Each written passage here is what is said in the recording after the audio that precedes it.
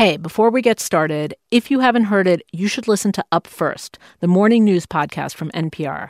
When news moves fast, it's the quick morning update on what's happened and what you need to start the day. Wake up with Up First tomorrow morning by 6 a.m. Eastern Time on the NPR One app and wherever you listen to podcasts. For our show today about our true selves, we begin with a plague. Exodus chapter 10. Verse 13. So Moses stretched out his staff over Egypt, and the Lord made an east wind blow across the land all that day and all that night. By morning the wind had brought the locusts. They covered all the ground until it was black. They devoured all that was left after the hail. Nothing green was left, no tree, no plant in the field, in all of Egypt. Locusts. Their reputation for destruction is so epic that they almost don't sound real. But they are real.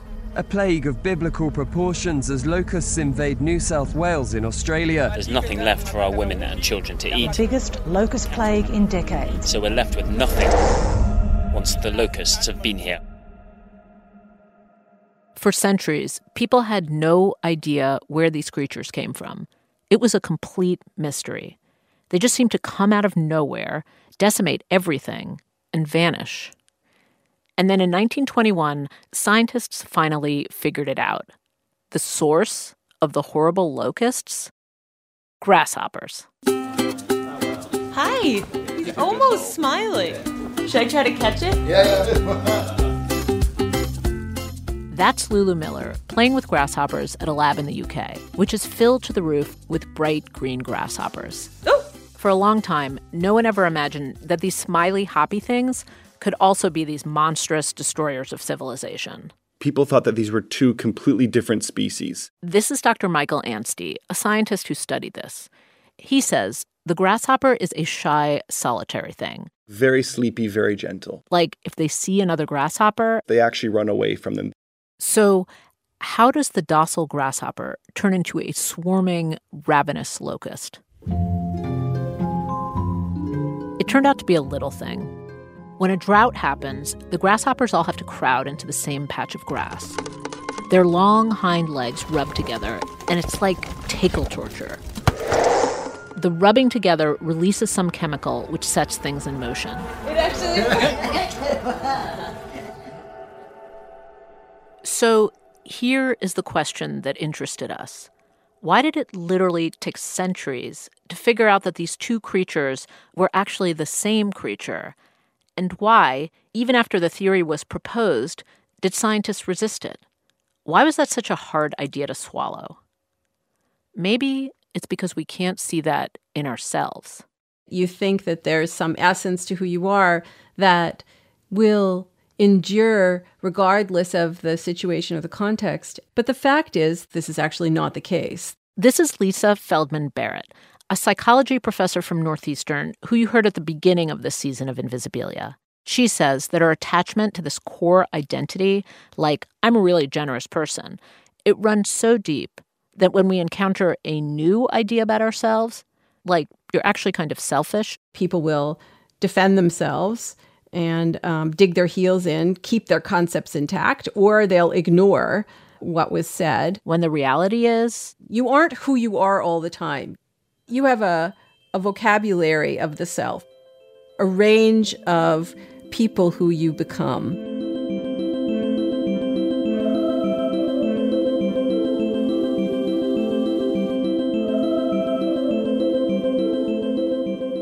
This is Invisibilia. I'm Hannah Rosen. And I'm Elise Spiegel. And today, for our last show in our concept album, we're talking about the self and what happens when you encounter a new concept about yourself that is so different from who you think you are.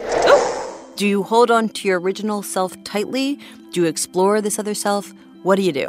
We bring you two stories of people who greet this new self in very different ways. We have a story by Lulu Miller coming up. But first, we start with a woman who thought of herself kind of like a locust. That story in a minute.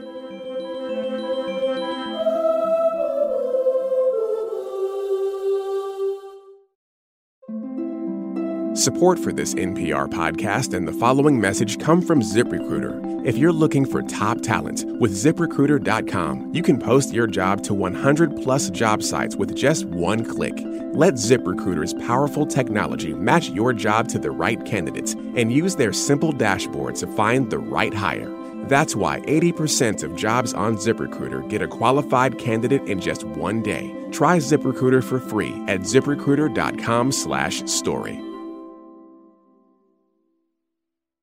We now bring you a story about a woman whose self-concept gets hijacked, taken over by a 4-year-old girl in a yellow sundress. Producer Abby Wendell tells the story. Tanya Marquardt looks like somebody who you really don't want to mess with. She towers over most people at 6 feet tall. And for years, she had a shaved head, lots of piercings, and she stomped around in black, chain smoking. My modus operandi for many years was like, you don't get to come close, like you. I never attacked anybody, but that part of me, that was there. Which is why she was so surprised when one day she woke from a deep, deep sleep and heard giggling. Like, what is that? Tanya, not much of a giggler, but this giggle, it was her, talking in her sleep. Now, she's been a sleep talker her whole life, but recently she started recording herself using an app on her phone called Dream Talk Recorder. Oh, that's great. These are some of the recordings she's captured. It was so beautiful. Oh, wow. It was very sweet. When Tanya first heard this voice, she did not recognize it as her own.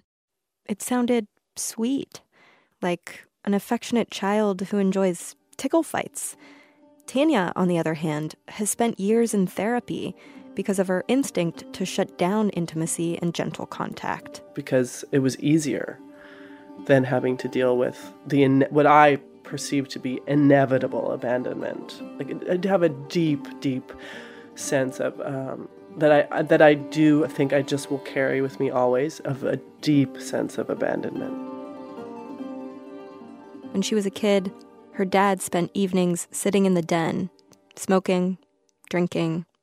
Tanya remembers that on some nights, like after she'd broken a plate, he'd call her in.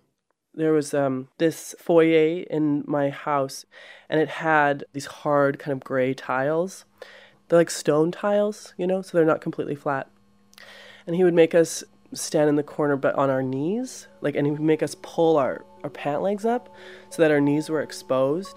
And anytime you turn, he would yell at us or come towards us. So it's like terrifying for a child. He'd leave her to kneel there till her knees went numb. Till he passed out. And then my mom would come and take me to bed. This kneeling punishment, it was extreme. But there was also nightly verbal abuse. Her dad would call her stupid and a mess up, and often threatened to leave the family. Tanya's mom and brother shared their memories of these times, but Tanya's dad never responded to our calls. When Tanya was younger, all of this made her feel unsafe at home.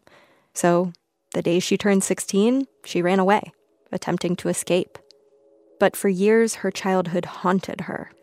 She'd go days without sleeping or eating, get drunk, go home with strangers, until she felt like she was all filled up with darkness. And then, in her mid-30s, something else, someone else, appeared inside that empty space. What? What is that? The more she listened to these recordings, and there are around 200 of them, the more she became attached. The first thing I would do in the morning, I would open my eyes, I'd reach over and I'd play the recording before I even got out of bed. She started calling the voice X because, well, that's what it called itself. I'm this X. Hello. She sketched a picture in her mind of what X looks like. Pudgy little 4-year-old kid with short bangs, dirty blonde hair, and she wears a yellow sundress, and she doesn't have any shoes on, and she likes to wear crazy sunglasses, and cheap earrings, and she's very happy. Yes, we did. Yes, we did. Wow, we did. Thanks, buddy. Hello, happy little. Oh my goodness, little bugger. That's weird.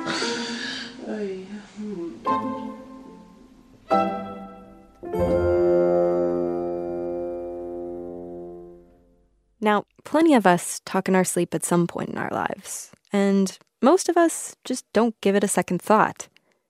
But Tanya, she took this voice seriously.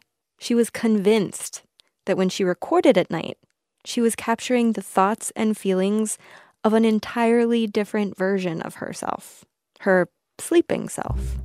A little girl who wakes up when 37-year-old Tanya falls asleep. I mean, do I think there's like an actual 4-year-old kid that lives at the space between dreaming and waking? Maybe. So Tanya decided to try to meet X, to talk. It just seems to me like there's like some kind of inner knowledge that I have that's trying to say something to me. I want to know what it is, you know? I think I should try to find out.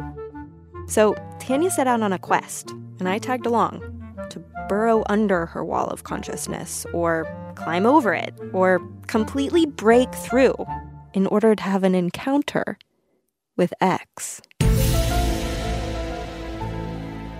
No, not an X-Files kind of encounter. She's just trying to figure out where all of this innocent joy is coming from, and what its message could possibly be for her waking life.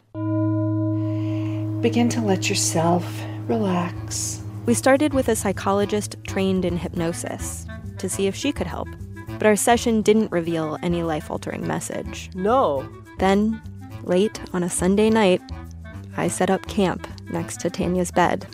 Good night. Hoping to conduct, a formal interview with X while Tanya slept. It's about 3 a.m. and there's been no sign of X. Just this.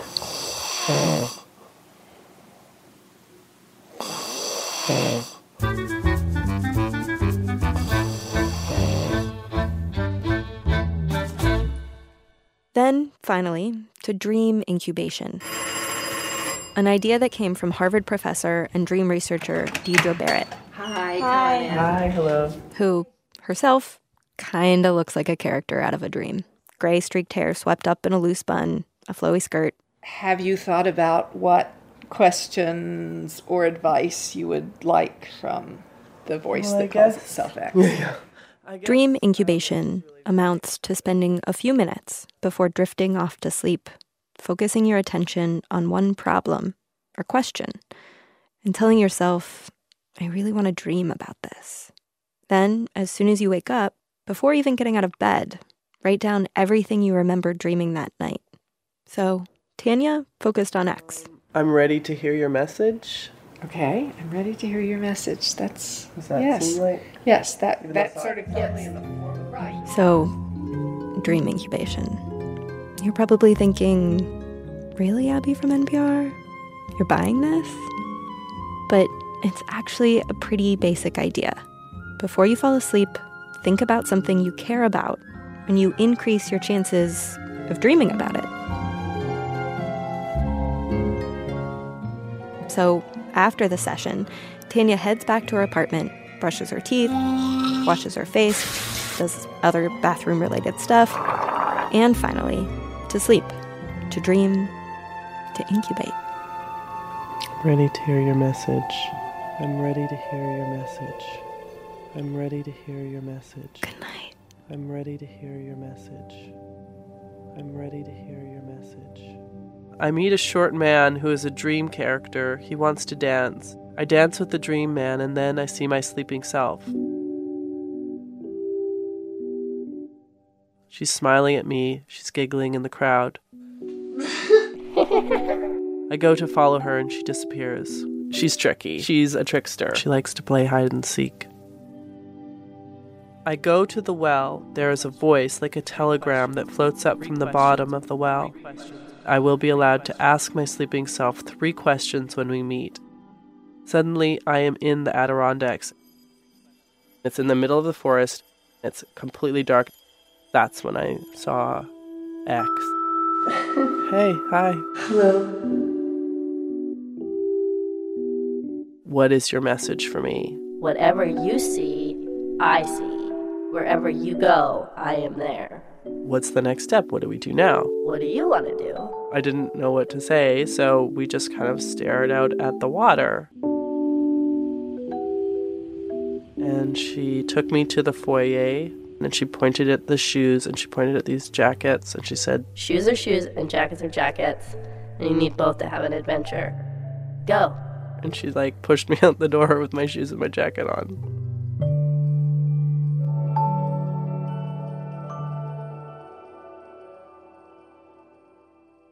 Tanya is reading here from her dream journal. And when she woke up, she felt like, It feels like a message for sure. It feels like she said something to me. But that good feeling she'd had in her dream? I remember the feeling of it just washing over me, this feeling of unconditional caring and love.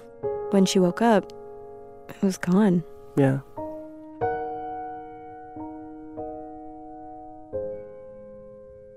Then we learned something amazing. This sleep researcher at UC Berkeley, he explained that dreaming, just falling asleep and dreaming, is emotionally healing in and of itself. It's like overnight therapy. See, when we dream, our brain reactivates our most jarring experiences, like the rush of fear when our father threatens us. But at the same time our brain is reliving this, it shuts down the chemicals that cause us to feel stress. So as we dream night after night after night, the emotional charge runs out of the traumatic memory, allowing us to walk around in the world feeling less traumatized. Tanya was taken by this. That's awesome. Yeah. That's awesome. Its only function seems to be to heal me in my sleep. That's pretty beautiful and mystical in its own way. And recently, while walking alone in the golden hour of twilight, X's message, Wherever you go, I am there, clicked. And something inside of Tanya began to shift. There's a place inside of me that I've personified as this little girl that is not wounded and can never be wounded. That is the idea of that, of getting more of that feeling in my life is incredible relief. How incredible would that be? That would be amazing. And I think that's what is being offered to me, actually. Tanya's started to accept that offer. She's been calling her grandpa in Canada to catch up, going for long bike rides alone just to feel the wind on her face. Little ways that she can see proof of X playing in broad daylight. I'm happy. We think, what's deep inside me? And sometimes what's deep inside you is just a rockin' tea party with a 3-year-old or something, where you're just 4 sugar cubes for me,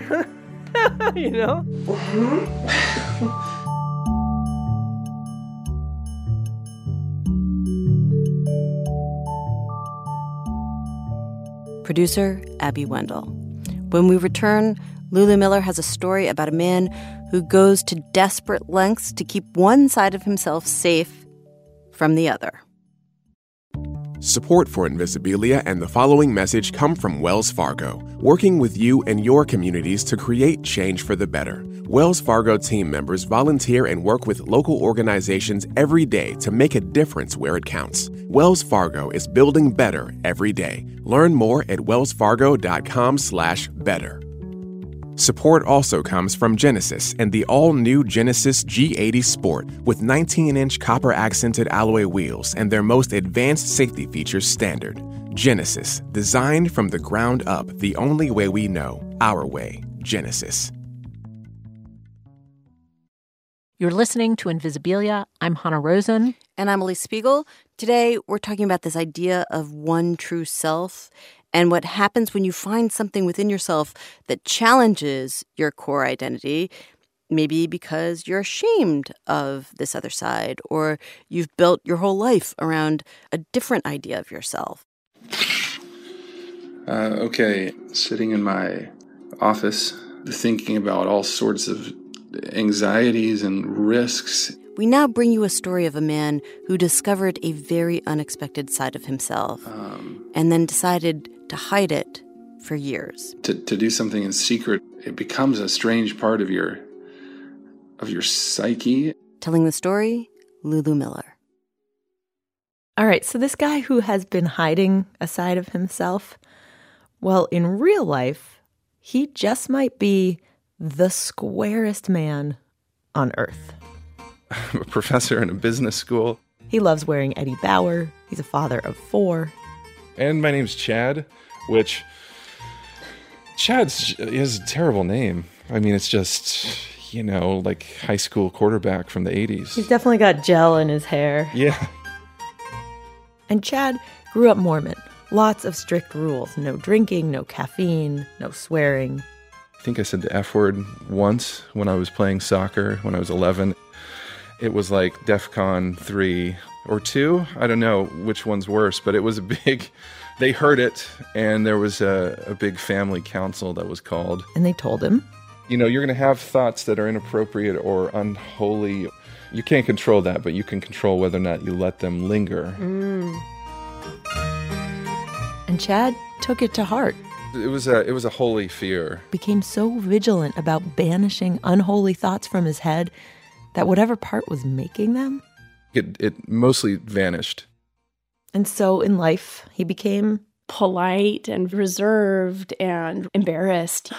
This is his wife, Mindy. I mean that in a good way. Who said that while Chad's 6'5", he's always trying to appear smaller. Whenever we're in a crowd, like if we were at a concert or something, he's, trying to get out of the way. Yeah. What guy at the party are you? I'm the extremely agreeable person with no opinions.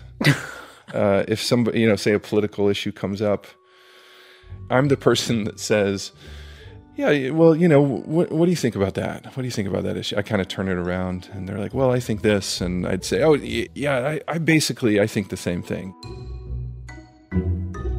And then one day, when he was in his mid-30s, a very different side of himself suddenly appeared. Yes. He was taking a train down the northwest coast. Big mountains out one window, ocean out the other, and he was feeling really lost. It was a confusing time. He and his wife had just left the church. They'd come to disagree with it on a bunch of social issues and had slowly, painfully stepped away. There's something of a void there. But that morning, into the void had dropped a cartoon line drawing of a cat. He had seen it at a museum gift shop and had been left with this nagging feeling that he, too, had a weird, goofy cartoon something in him.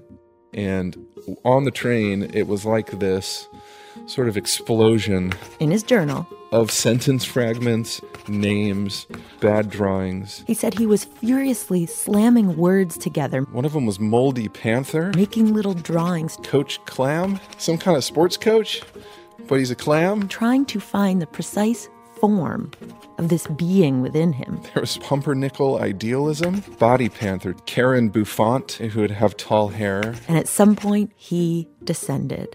Lord Birthday. Tiny crown, little mustache. And it was like, yeah, that's it. That's who the person is. And this cartoon man, Lord Birthday, turned out he could write and draw things Chad would never say. All right, so 10 things men wish women would stop doing to them. Number 1 is poking their wieners with pine needles. Number 3 is drawing red circles around the stains in their undies. And when Chad got home, instead of throwing away the journal or chastising himself for having dreamt up these kinds of things, he began posting the cartoons online under the pseudonym Lord Birthday. Questions for my ex. Where do you live now? Are you happy? How does it feel to be a demon? They're a little hard to translate on the radio, but they are intermittently goofy and nihilistic. Okay, 15 best pickup lines. Number 1, are you from Tennessee? You smell like a pretzel. Did you know that strawberries have feelings? They don't. Hi. I must be in a museum because you are pretty boring. And for some reason, the cartoons totally struck a chord. One follower described him like Shel Silverstein, but on more acid. This is unbelievable. Lord Birthday began getting hundreds of followers, thousands. It's at about 130,000 right now. But other than his wife, Chad didn't tell a soul that he was the man behind Lord Birthday, not his siblings or friends or coworkers or parents. When I asked him what he'd do if one of his students found out that he was the man behind the account, he can barely voice this possibility. I don't know. I don't want, office hours. I don't want to be, I don't want to be talking about Lord Birthday. And that's a nightmare thought. I just kind of like slowly sneak out of my office and hide. And so Chad entered into a double life. In his real life, he stayed Chad. Appropriate, respectable, polite. In the morning, he'd go to class, politely teach classes on managing individual and team performance. I've seen on Rate My Professors, and I'm always thinking maybe I'll be inspirational. Maybe I'm inspirational. I'm not really inspirational. I'm not really funny. They all say that I'm a really nice person.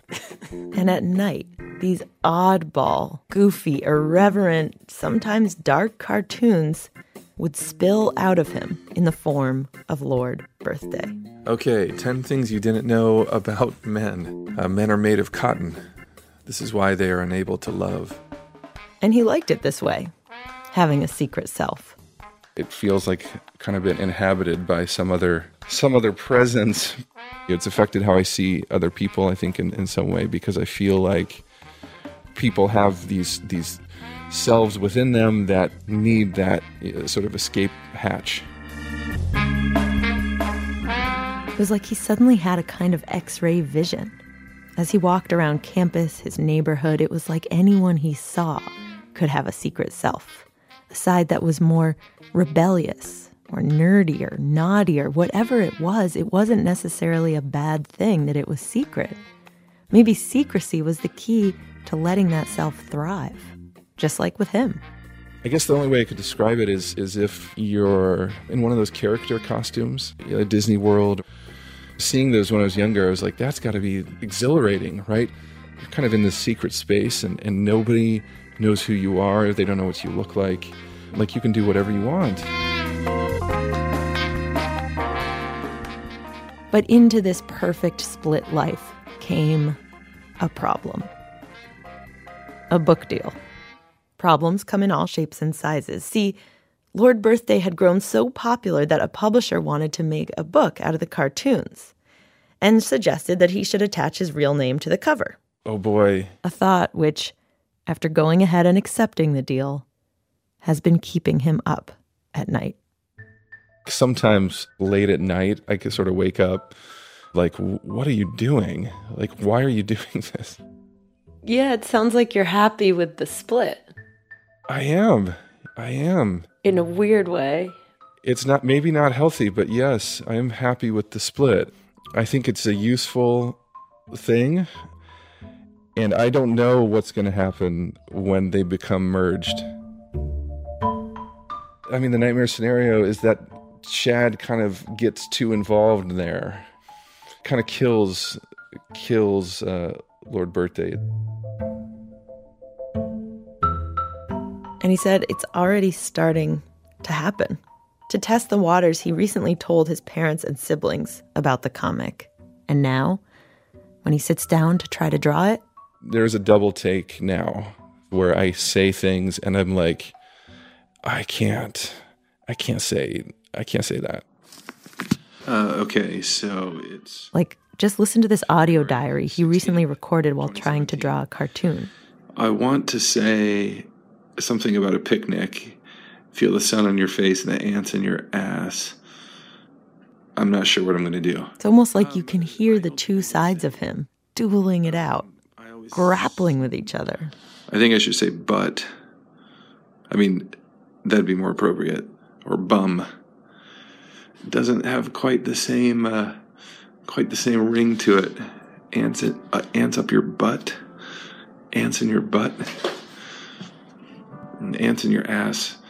I like the alliteration there, right? Right? Alliteration, the two A's.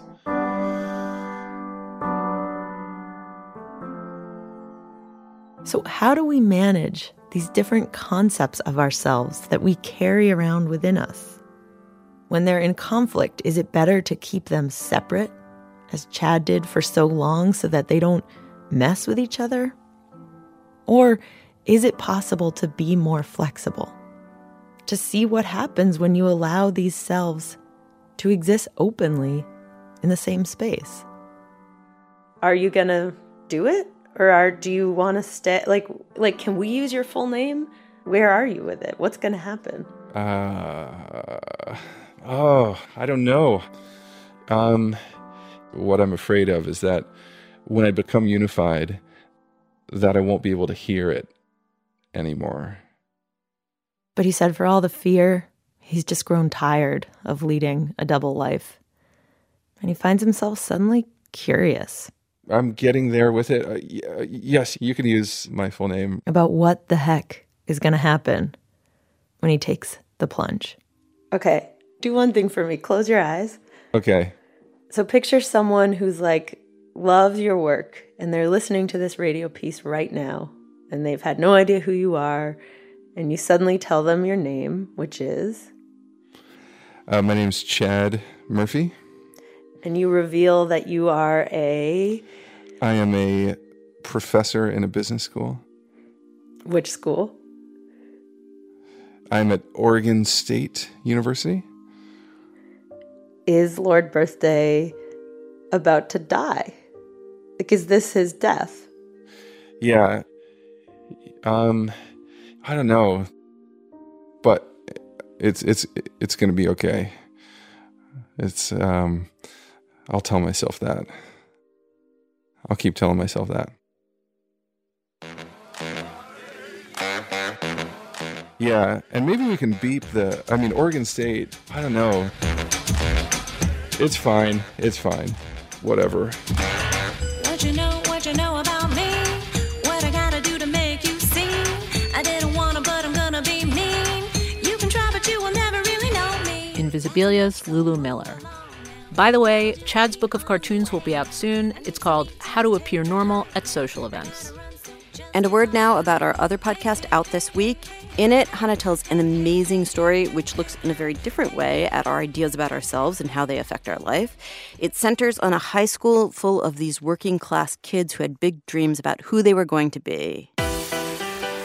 In 10 years, I will plan on being... In 10 years, I'm hoping to be... I want to be a millionaire. Professionally playing oboe. Professional soccer player. Doctor.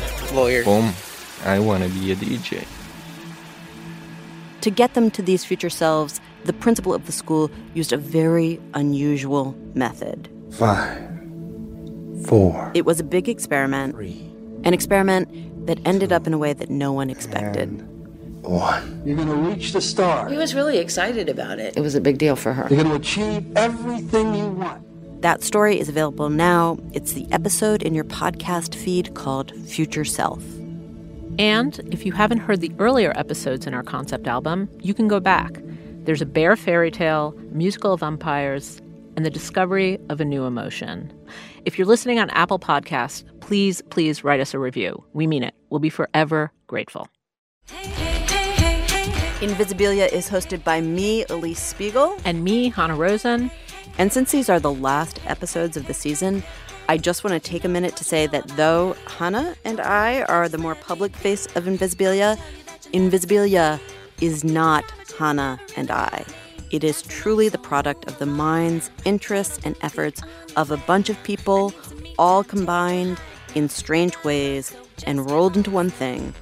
Those people are senior editor Anne Gudenkauf, executive producer Jeff Rogers, producers Megan Kane, Yohei Shaw, and Abby Wendell, showrunner Liana Simons. This episode, we had help from Lulu Miller, Micaela Rodriguez, Anastasia Kupstis, Mark Mehmet, Micah Ratner, Nancy Shute, Meredith Rizzo, Hillary McClellan, Zach Hinden, and John Hamilton. Our technical director is Andy Huther, and our vice president of programming is Anya Grunman. Special thanks to Chelsea Weber-Smith, Jonah Simons, Jonathan Klawans, Philip Henderson, David Plotz, and to Tom Matheson and Swidbert Ott and colleagues for letting us visit their lab and schooling us on exactly how grasshoppers turn into locusts. And a big thank you to the band Crickle and Bee, fans of our show, who sent us this song, What You Know, and let us use it to close out the show. And thanks to the band Peels for letting us use Trillium, Wind Honey, and Tehachapi Loop from their album Honey. And to Blue Dot Sessions for the songs Stale Case and Toi No Cien. For more information about this music and to see original artwork by Marina Moon for this episode, visit www.npr.org/invisibilia. And now for our moment of nonzen. Have you ever eaten one? Yes, yeah. Do you like them? Yeah, they're all right. Bit like popcorn.